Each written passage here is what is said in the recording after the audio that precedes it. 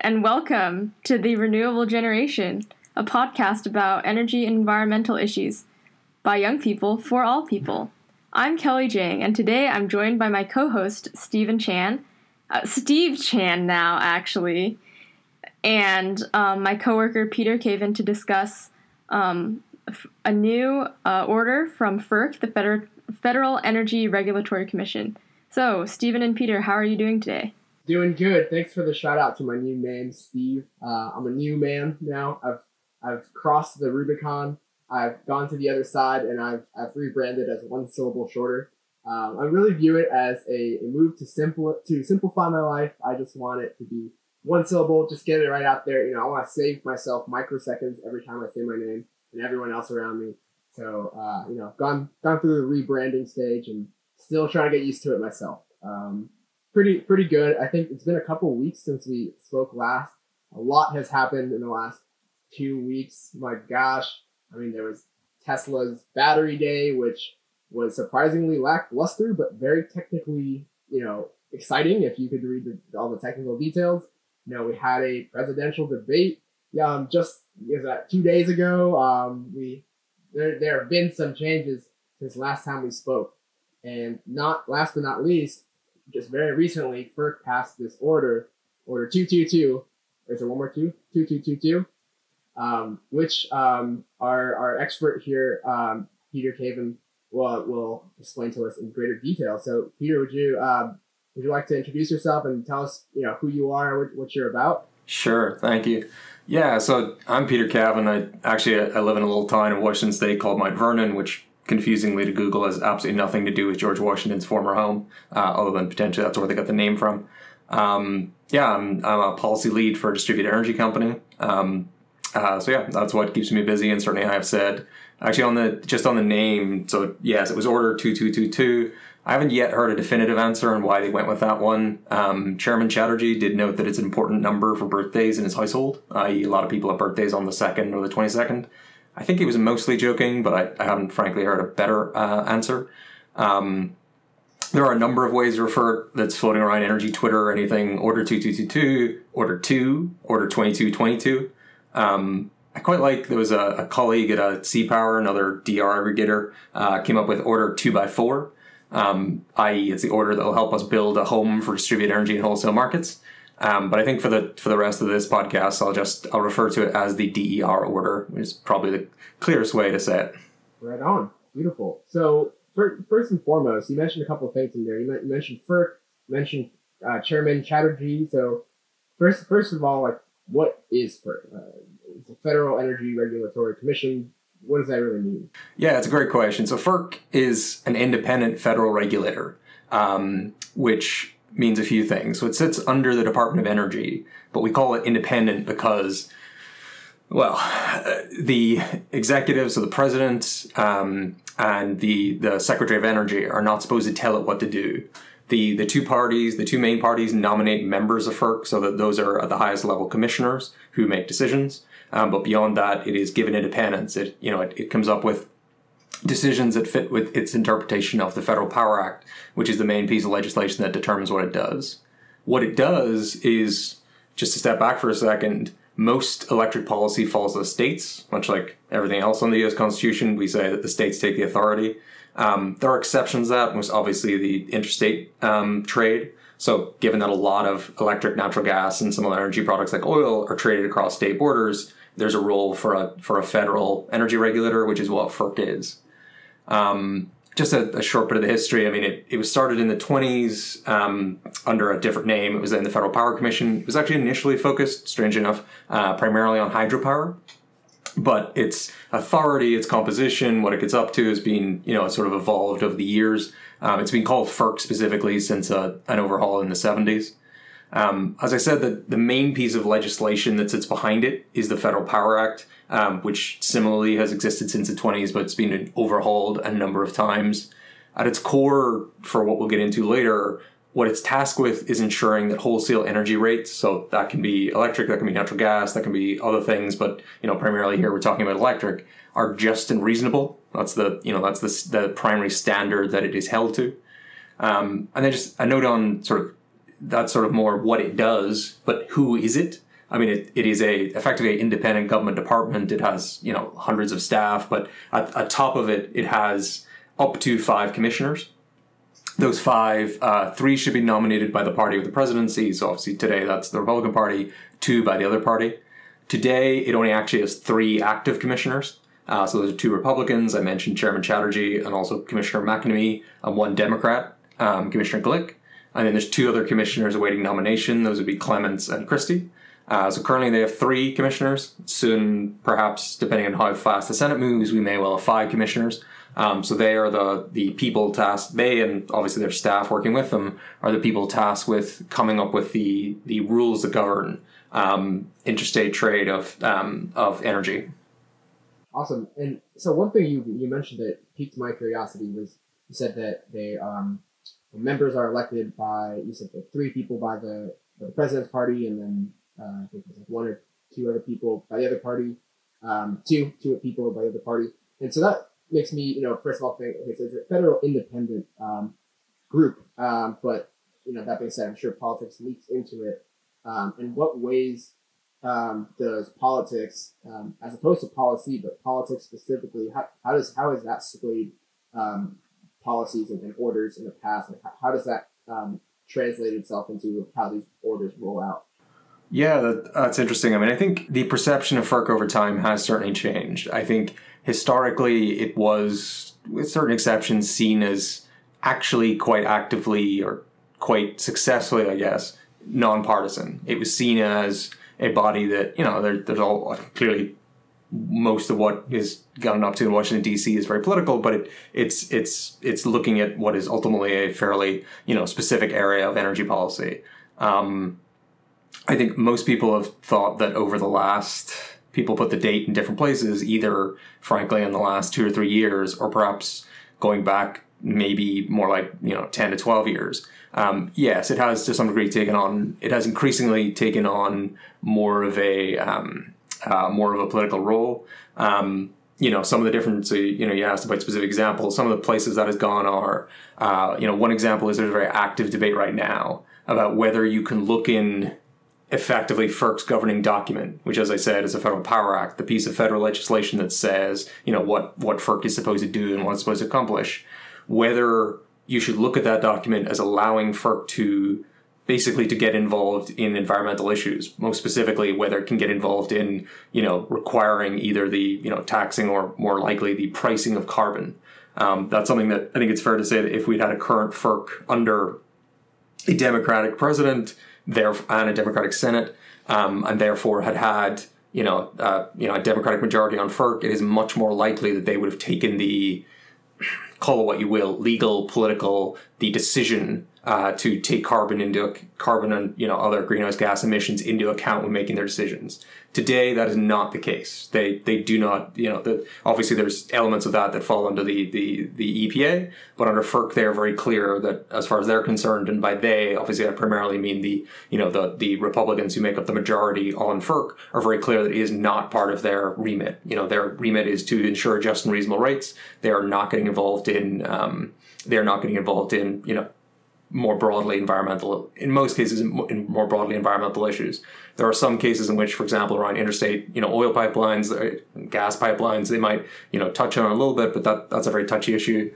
Others that folks have pointed to, and again, obviously you get great debates about whether this is a fair characterization or not, but is around, where we've had debates around, fuel security or other areas, most obviously like there's something called the MOPR, the minimum offer price rule, which is a fairly niche thing, but it's very important, which is applied to the largest U.S. wholesale market, which is PJM, and says that if you're a state subsidized resource, it should be more difficult, or basically, it should be more difficult for you to get into capacity markets.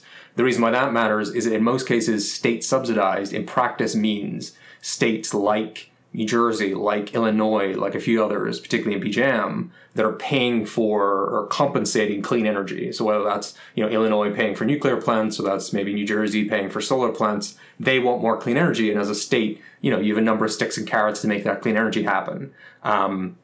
So one of them is that you can provide money, you can pay for it. What FERC did is it essentially tried to back out those payments in wholesale markets. So what I'm saying is, so to speak, if the state gives a certain power plant, I don't know, $5 million to provide clean energy, to encourage more clean energy on that state system, FERC is saying that within wholesale markets, we should effectively back out that $5 million.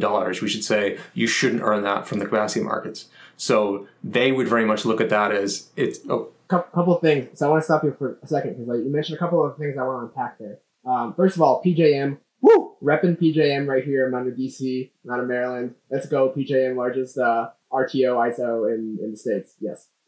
Secondly, you mentioned a couple of things. So the question initially was talking about the politics in FERC and how it can express itself. You also you mentioned one of the things I found really interesting was you mentioned whether or not FERC should incorporate the carbon emissions essentially as a cost, thinking about carbon pricing, thinking about how to effectively and accurately price that into the models. And you said that because certain political parties might say let's not do that. Certain political parties might say yes, let's incorporate that into our calculation. That was really interesting. And then lastly, you mentioned this thing about capacity markets and wholesale markets. So for a newbie like myself, well, I'm just a solar developer, by the way, so all I do is build them out and interconnect them to the grid and make sure that they interconnect safely. I do not know a thing about capacity and wholesale markets. So what are those? Well, do you want me to answer what are wholesale markets, or how far back down the rabbit hole do you want me to go? I don't know. Kelly, what do you think? I think just explaining what wholesale capacity markets are and how that relates to clean energy probably is sufficient for now. Okay. I'm happy to go as deep down this rabbit hole as you like. Sure. So for customers in many states, they have I know you guys had a great, 2-part series on the design of the grid and what goes into that, which I'll try not to repeat here. Just to say that for customers in many states, they have a single, vertically integrated electric utility that controls just about everything they do with electricity. For me in Washington State, that utility is Puget Sound Energy. Anything I want to do with my electricity, whether I want to buy it from them, whether I want to generate it via solar on my roof, basically the utility controls it. Now, there's exceptions that if I don't like something my utility is doing, I can complain to my state regulator, I can complain to my legislature, but I don't have many good alternatives to go around my utility, so to speak. Other Americans live under independent wholesale markets, and actually it's something like 200 million Americans, so it's actually a majority. They still have the utility that controls the wires of the house, sends them a bill just like I get, but the power generation itself is owned by other companies, which compete in an open market to be the cheapest seller of electric energy. Now, the situation often gets more complicated very quickly. So, for example, some of them, it's not actually different companies, it's really just different divisions of the same conglomerate, but I don't need to go into quite that level of detail. The point of importance is that in each of those wholesale markets, what you need are different services. One of them, most obviously, is you need energy. You need electrons. You need kilowatt hours that people need to use. Another is that you need ancillary services, which are, some of the balancing services. So, just to make sure that, each grid stays at the frequency you need those ancillary services. Also, grids pay for things like black start. So when, in the event the grid totally goes down, not every unit is individually able to start. It's a bit ironic, but not every unit is individually able to start when there isn't other electricity already available. So you need some units that are available, to start from nothing, and that's what they get paid for. Capacity is a controversial topic. The idea of capacity is that you're paying for availability. So it's not just, let's say, I'm a wholesale market operator and I'm looking at what I need over the next year, or the next 3 years, the next 5 years. Paying for energy is pretty simple. I need X number of megawatt hours. I will pay for them. But of course, as a wholesale market operator, I'm afraid, because one of the things I'm tasked with is ensuring that the lights stay on. So I'm afraid that, 1 year, 2 years, 3 years down the road, maybe there aren't enough megawatt hours. Like I go to the market and I say, hey, I need whatever it is, 20 million of them. And only 18 million are available. And I'm like, oh dear, the lights are going to go off. Everybody's going to hate me. Life's going to be bad. So the idea of a capacity market is you have a separate payment for a plant to say that for a certain period, usually it's over the course of a year, it will be available. So if you need me, I will be there.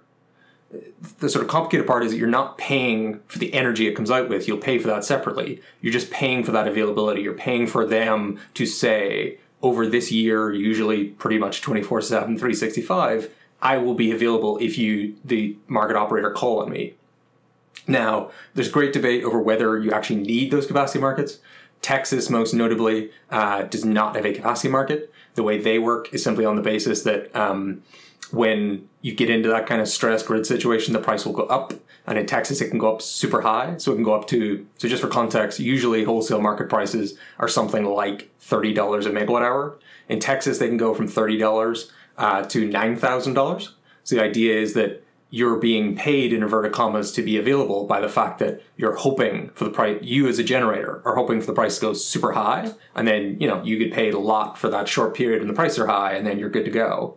In other markets, for a variety of reasons, they see that as frankly risky for both sides. That could be super expensive cost. It could be super expensive for load, or the high prices might not happen, which is great for load for customers like us, but is not great if you're a generator and that's how you're hoping to get paid. They look to smooth out that by just having a single capacity payment. PJM, New York ISO New England have these capacity markets that therefore are a substantial chunk. And just to put it in numbers, in PJM, the total market, so everything that PJM controls, is something like about $55 billion. Capacity of that is something like about $8 to $9 billion. So there's a chunk of the money that's not being given for actual megawatt hours, for the actual energy itself. It's being paid to make sure that resources are available. And just the last thing I'll say on this is to tie it back to your question most directly. What gets capacity payments is therefore very contentious, because if you can get a payment just to be available even before you start generating the first kilowatt hour or megawatt hour of electricity, that's great for ensuring that you're either that the plant you have today stays open, or the plant you want to open will be viable going forward. So by deciding who does and does not get capacity payments, you can have a great influence over what resources are actually on the grid. I see. And so would an accurate way of summing that up be something like, or maybe an example of it would be like, for example, solar and wind might not be considered for capacity markets because you can't really pay for availability. You can only pay for like the electrons or the kilowatt hours of energy, but you can't pay for, I need energy right now, make the sun shine, make the wind blow. Is that right? Put it like this: if I worked for a company that primarily owned coal, natural gas, nuclear central generators, I would say that yes, you have hit the nail on the head, that we, in this hypothetical situation, own a bunch of generators that can run, barring outages, 24/7, 365. We are always available. Providing capacity payments to anyone who is not available 24/7, 365 is not reasonable. Why should they, if you were going to give a capacity payment to wind or solar might only be meaningfully available for 10 to 12 hours a day, or perhaps even less than that, depending where you are. That's not fair. Realistically, in each grid handles it a little differently, but what they actually do is they look at when, as the wholesale market, they are most likely to need that power and how much of that the resource is available for. So you could see a situation in which, so yes, solar typically, unless there's a particularly bright moon, does not typically generate a lot at 3 o'clock in the morning. Also, grids do not tend to run into great problems at 3 o'clock in the morning. In most cases, there are exceptions to this, as with everything, but in most cases, when a grid is going to run into trouble, when you're most likely to run out of energy, it's times like, 3, 4, 5 p.m. in the afternoon. At that time, if solar is always generating, or, the vast majority of cases will be generating lots, then it would make sense for solar to get, if not a full capacity payment, then, some sort of D-rated, like most of the capacity payment. So certainly, there is some... Those resources can participate in most of the wholesale capacity markets. It's really then you get into a question of like, what should they get paid? Like, does solar, is it worth 15%, 20%, 30%? It's probably not worth 100%, as you said. It's not there all the time, but it should be open to some sort of payment. So currently, does the capacity payment for solar differ on like a state by state basis? How does storage play into that? Is this something that FERC has issued like rules on that are standardized, or How does that work? Yeah, so you're asking about what sort of the current status is and also what, role FERC plays in it. I think there's really two main things to say there. So one is that, it's very much governed at the, the wholesale market operator level. So whether that's PJM, from a forward capacity market point of view, which is what we're talking about here, that's therefore mostly, we're talking about PJM, ISO New England, and New York ISO. So it's mostly a mid-Atlantic and Northeast phenomenon. So they're each working through different processes of what they look like, but there are some similarities. PJM, for example, is actually coming towards the end of putting together a revised way of looking at this. It gets, frankly, very nerdy very quickly. It's something called the ELCC, or effective load carrying capacity. It's effectively just, ELCC is just a fancy way of doing what I said a few minutes ago, of looking at, we think we will need capacity at these hours, these times of the day, these times of the year. How much is that resource available at those times, and therefore what should we pay for it? So therefore you might look at a solar array that, might well be, useful 40% of the time when the grid is most likely to be under stress, but is not for the other 60%. So therefore you pay it 40% of whatever the prevailing capacity price is. Maybe if you added storage to that combined solar and storage system could be available for 90% of the time when we're most likely to need it. And then you could pay 90% of what the capacity price is. So that's encouraging. So that is providing a capacity payment, but is also encouraging resources that are available at the most useful times.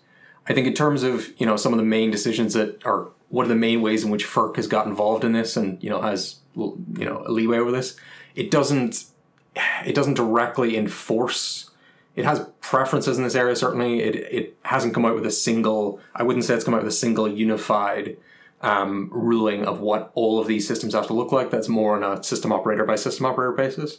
I think the main way is a part of influence here is something I talked earlier, which is also around, where, I think the simplest way to explain it is something that where a state is providing. So let's say, you have a solar array, you would expect if you could get it into capacity markets, you could get a payment of, let's say it's a bigger one, so you get a payment of $2 million a year. But also from your state, you've gotten a payment of, let's say $3 million a year for, for clean energy, because many states, in PJM, obviously places like New Jersey and Illinois come to mind, want to pay for clean energy. The question that then comes is, if I own a natural gas plant next door, I don't like the fact that you're getting money from both the state and the wholesale market. So what I would do is go to FERC and argue, well, actually, that's really, that is not, therefore the wholesale market's not fair competition, because I'm getting, my gas plant, I only get the capacity payment, whereas this solar plant, I might also say is delivering a less useful service because it's not available 24/7. And also it's getting money from both the state and the wholesale market. So then what I would argue to FERC, and which people did and they were successful in it, was effectively they should back out those payments. So you as the solar plant, if you want to get in a capacity market, should be able to show that you would be able to participate fairly if you hadn't received the payments.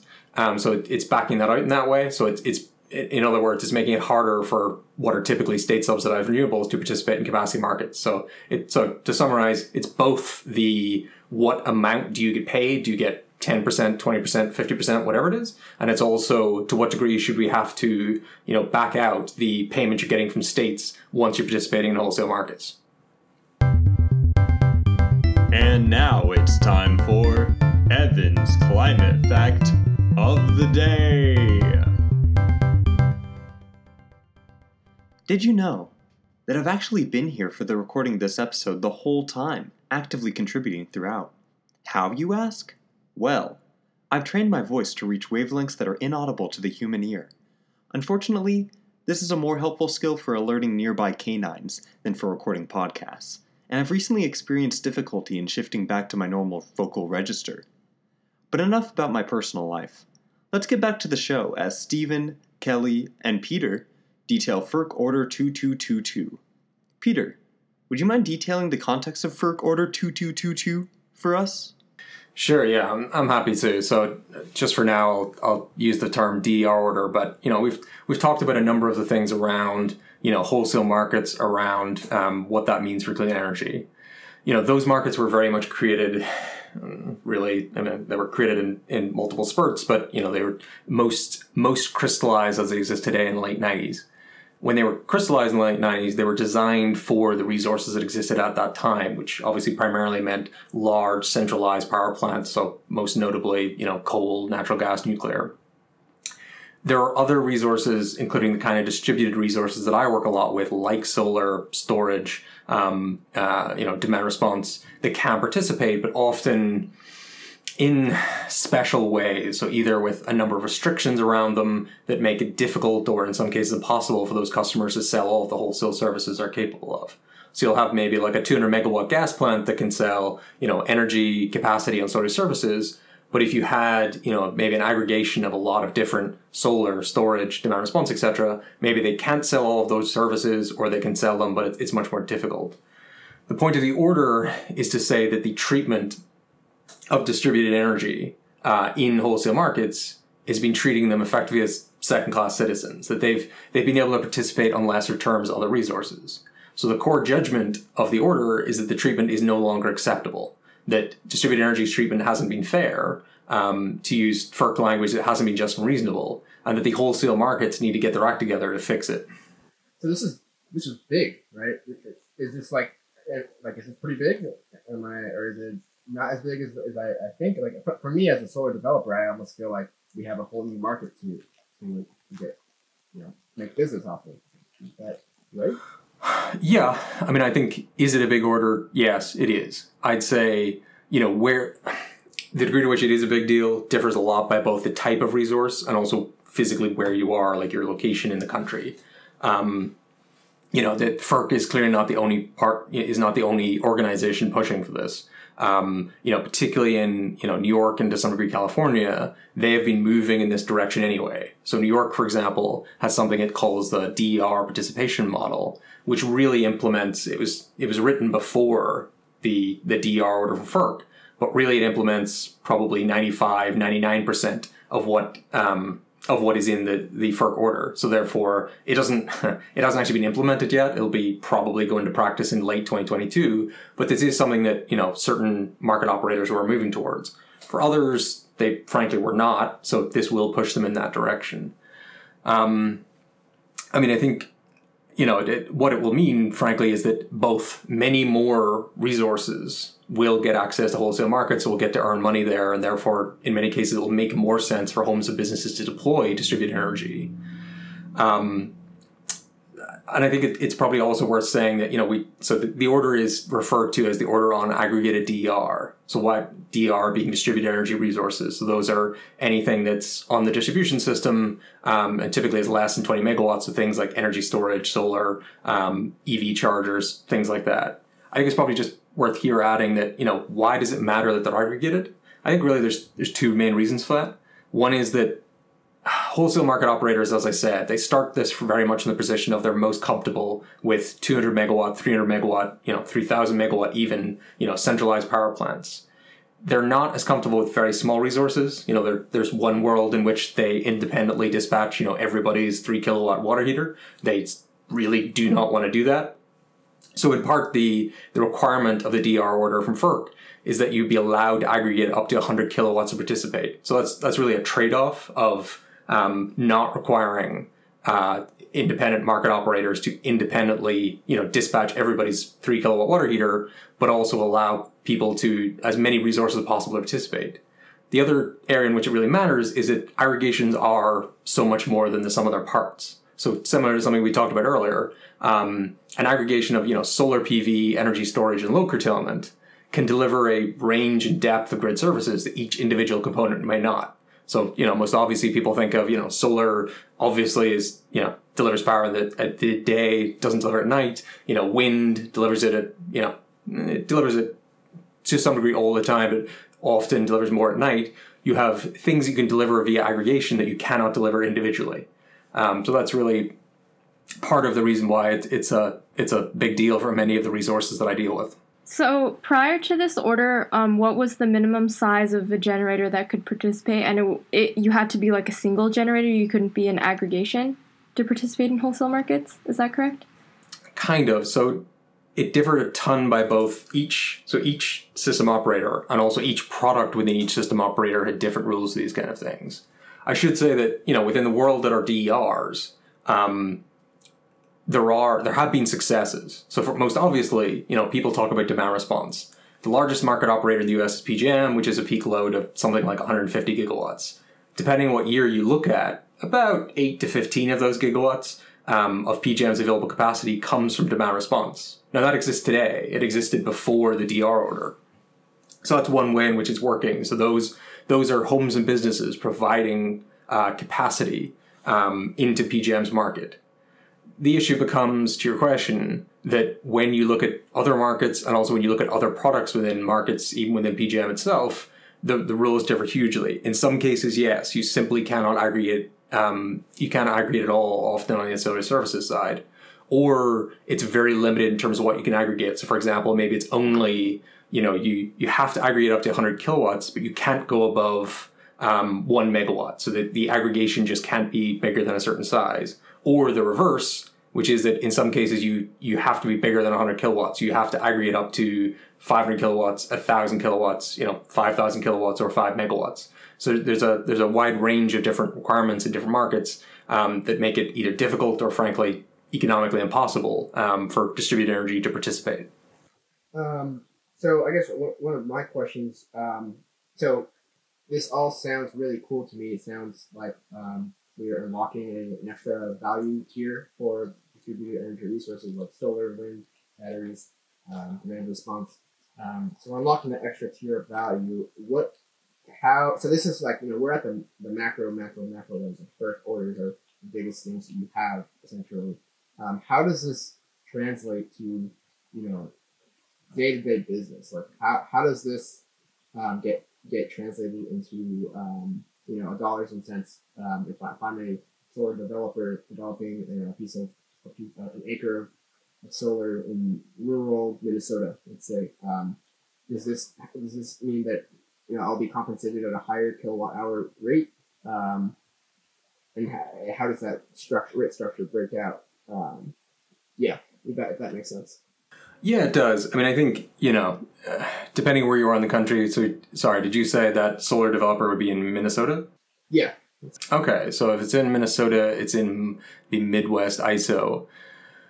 So I think, particularly I think in some ways it's perhaps it's relevant, but it's perhaps less interesting if you're so to speak, a single developer deploying a single system. In many cases, you can actually, strange enough, despite the word, you can be a DR aggregation of one thing. Like you can be a DR aggregation that is the component of that aggregation is one solar system. In most cases, the value of the aggregation is not going to be that high just because you're in a single system. To answer your question, I think, to let me pick in a specific example. So let's say, you're a small business. I don't know. Let's say you're a small courier business. You're thinking about moving to electric vehicles from the gas-based cars you use today. You're sort of on the fence about it. There are advantages to electric vehicles, less maintenance, everything that, you're aware of from your previous episode. But, for an equivalent quality of car, it is somewhat more expensive. Also, you have to put in the electric vehicle chargers. Today, depending on where you are in the country, I mean, if you're in California, New York, you will get a ton of support from your utility as required by their state regulator in order to do that. In much of the rest of the country, you will get much less, if not no support at all in terms of, incentives. And also, not just, you might not get a support, but you might actually have to pay quite large amounts to your utility in order to get the infrastructure in place to put in those EV chargers. So if that means that, basically your site's pulling a lot more power, your utility might charge you in order to do that upgrade. Now, once you pay all of that, you get some benefits. You get to, for example, you save on all the gas you were paying for before because you're buying electricity and that's cheaper. But explicitly, those EV chargers have capabilities. They can provide grid services. But currently, depending which market you're in, it can be very difficult to actually provide those services and then earn those revenue. What the DR order means is that if, for example, let's say you've, 10, 50 kilowatt EV chargers across your locations, you can aggregate those together up to at least 100 kilowatts worth of capability, sell those services into wholesale markets, and then, earn revenue from those. So say, if you're providing, let's say you can use those chargers to provide frequency regulation, that will help pay for some of, if not perhaps in some cases all of the cost of those chargers. So what it's really doing is it's providing revenue to those homes and businesses that deploy distributed energy. And then most importantly, it's encouraging them to deploy that in the first place. It's providing part of the financing. So really it's about encouraging implicitly. It's probably worth saying that when I talk about these impacts, the rule is written very much from a perspective of free, fair competition. The rule, it doesn't mention the word carbon. It doesn't mention the word greenhouse. It barely mentions the word renewable. This is, it's written by FERC, which is, as I mentioned, majority Republican. They're not doing it to deploy clean energy. But in practice, if you look at the distributed energy that people actually want to deploy, in the vast majority of cases, it is clean. So this rule, in short, will help deploy clean energy. I see. And am I seeing this right, that it tends to benefit more people who, entities that own large amounts of assets? So it's not going to be so much, like I work at an independent solar developer. It's not really going to benefit us directly, maybe some trickle down, but ultimately it's whoever owns those assets. So like a Next Era Energy, a utility, like a large utility that just owns and operates DERs in general. That's really like the target benefactor here. Kind of. I would say, obviously there's a ton of different business models. Certainly if you're, for example, if you're a solar developer and you're just, you develop the product, you develop the project, you put it in the ground and you immediately sell it. You won't directly be influenced by this, with the exception of once the, whoever's operating the resource, they may benefit from participating in wholesale markets. So therefore, what they're willing to pay you might be somewhat higher because, what they'll ultimately earn is higher. So therefore that flows back onto you, even if you're not participating directly. I think, in terms of who will benefit most, I think frankly there will be some element of a land grab as these rules get deployed over, primarily over the next few years. And actually I should come back to, what the next steps in this look like, but there will be a land grab from different participants. There are companies like, Enelec, C-Power, Centrica Business Solutions, Voltus, others come to mind that are deploying and aggregating DERs today. They're third-party aggregators. Aggregating these things is all they do, that will look to work with a variety of parties. So the reason we're mentioning them is simply that, whether the system is owned by, it can be owned by a bank, it can be owned by somebody financing it, it can be owned by, as you said, someone like a Nextera, it could be owned by, say, a municipality, for example. A town could deploy, say, some solar and storage. Those people that own the resources don't have to participate directly, and frankly, in the vast majority of cases will not. They will work with a dedicated party, a dedicated aggregator that will help them participate, who will, manage that participation and ultimately will provide them via the wholesale market with the check for their participation. So that's really, the main people I see being that conduit between the customers and the wholesale markets themselves. Awesome. That's really cool. I love it, man. It's so technical and dense, and so much of it goes over my head, but I feel like I'm absorbing some of it at least. Last question from me are, so what does this order not do, and then what would some of the next steps for FERC to take to be for helping to support more distributed energy resources? Excellent. Yeah, no, that's a great question. Obviously, there's a lot there. So I'll say three things. One is in terms of next steps, what happens. So that FERC has come out with a rule. It then gets published in a somewhat dusty tome called the Federal Register, which will happen in the next few weeks. May even have happened by the time this is posted. Then each system operator has almost a year, it's actually 270 days, to come out with a rule, which then FERC has to approve.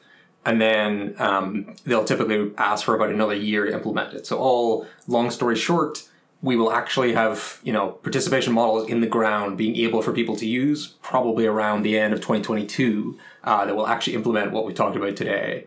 As I said, that will differ a lot, sort of system operator by system operator. Folks like New York and California will mostly say, yep, we're good. We have it all under control. We already have the plans in place.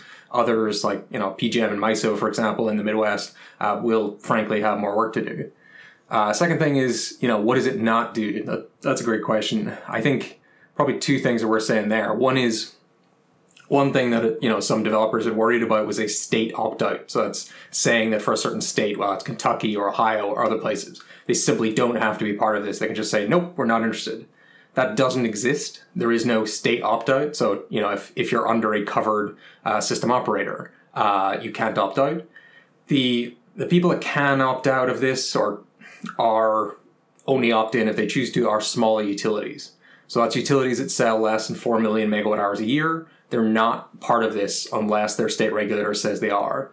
The justification given there is that particularly those utilities which tend to be, say, municipal or co-op utilities, they were concerned about the cost it would take for them to change their systems to be, part of this distributed energy revolution. So they said, well, probably the cost, we think the costs for us outweigh the benefits, and so we don't want to be part of this, or at least we don't want to have to be part of this. So if you're part of a very small utility, you may not you may not be covered by this. The other couple things are that it's only FERC jurisdictional system operators. So most obviously, if like me in Washington State, you don't live under an independent system operator, you're not covered by this because there is no independent system operator for you to sell your services to. Or ERCOT, so Texas primarily, is not FERC jurisdictional, so they're not covered by this. And then just the final thing I'll mention, but I should say that ERCOT is doing a lot of good stuff in this area, so it's moving in a somewhat similar direction, but it just isn't doing it because FERC's telling it. And then just the final thing it doesn't do is interconnection. So let's say, you want to put, you have a small business and you want to put a 200 kilowatt solar system on your roof. And let's say that, that business is in New Jersey. Once you get that solar system properly interconnected on your roof, it's connected to the distribution utility, it's generating power, it's all good. Once you have that system interconnected, selling that power to a wholesale system will be governed by the systems that are set up by Order 2222. Getting it interconnected in the first place, getting your utility to say, yes, we're comfortable with you connecting to our system, it can inject this much power, you do or do not need to pay us for some upgrades. That's all exclusively state jurisdictional. So that means that FERC can't tell utilities to interconnect your resources. So if you went to your utility with that certain project and they said, whoa, you need to give us $50,000 to interconnect this and it's going to take 3 years, nothing in the DER order from FERC changes that. So, that just is what it is. And then I think that, the final part of your question was about, what else could FERC do to support, clean energy. In part, I would just repeat that FERC does not look at what was in the DR order as supporting clean energy directly, though in practice it absolutely will. It's simply for them about ensuring fair access to to fair markets. What it could do, and obviously particularly if we have a change in the president and a change in the Senate, is become somewhat more likely. I mean, really, there's all sorts of things being put together. I know there's a paper, for example, being developed by a group called Clean Energy for Biden that goes through a lot of the answers to that question, frankly, in terms of what could be done. Most obviously, as we had recently with the discussions in FERC yesterday around whether actually at the federal level or perhaps at the at the regional level, FERC could encourage or possibly even mandate, but more likely encourage various forms of taking into account the costs of inaction on clean energy. Most obviously via some sort of pricing system on carbon. That's something just to say that New York, for example, has a maybe not ironic, but New York has a carbon pricing system for its wholesale electricity markets ready to go. It is written. This probably needs its own podcast, but there's a whole back and forth between the ISO, the system operator, and the state legislature and the state executive on whether to actually implement it. But it could make it happen relatively quickly, probably in the course of 12 months. So encouraging that, so more carbon pricing in wholesale markets, is absolutely something that a future FERC could make happen to encourage clean energy. Okay, cool. Yeah, thanks for that, Peter. Looks like we still got some work to do, and hopefully a lot of those things that you mentioned, like the carbon pricing through FERC, will happen in due time. In the meantime, so we're going to wrap up the last segment of our show is the the green news spiel. So, Peter, do you have one? Yeah, sure. I think, we've talked at quite a high level, obviously, this conversation about what does FERC do and, what's the DR order doing. I just thought I'd really sort of narrow down in one specific area of clean energy. There was a poll conducted by Susquehanna Polling and Research. I think it was maybe 2 weeks ago now. And specifically, it was on the topic of there's a bill being considered in the state of Pennsylvania about community solar. So the idea that, rather than necessarily having solar on your roof, you should be able to take part in a solar project that's, not located on your property, but, you can take advantage of the benefits of that. All I wanted to highlight was that of the Pennsylvania voters they polled on that, they got 77% support for community solar, including 68% of Republicans. So more than 2/3 of Republicans thought that allowing community solar, which is obviously allowed in all sorts of states and is a huge contributor to clean energy in Minnesota and New York and other places, but is not currently allowed in Pennsylvania, there is strong support among both sides of the aisle and independents for community solar. Frankly, I like that story. I guess I'll go next. So, about a week ago, there was an executive order from the governor of California to ban gas-powered cars by 2035. So this is a big win for EVs in the environment. I think it's a good step, but I generally think that California needs to do a lot more to encourage transit-oriented development and change their land use patterns. Because even if you're driving your EV, if you're commuting from, let's say, Tracy, California, in close to the Central Valley, into the city, you're still creating congestion, and it's still not clean compared to taking public transit, encouraging walkability, and just building denser housing in urban areas near public transit. There's been several bills about this in the California legislature that have died for various reasons, but I think the move to ban gas-powered cars, it sounds good on its face, but it's kind of ignoring the land use problem, which I think is a lot more critical in the long term. Cool. And I will go last here. My green news spiel this week is on a report put out by the Commodity Future Trading Commission. And this is another independent federal commission, similar to FERC. But this one is essentially a group of Wall Street executives and members. And, they are tasked with essentially overseeing the U.S. derivatives market. They released a report that said, quote, "Climate change poses a major risk to the stability of the U.S. financial system," end quote.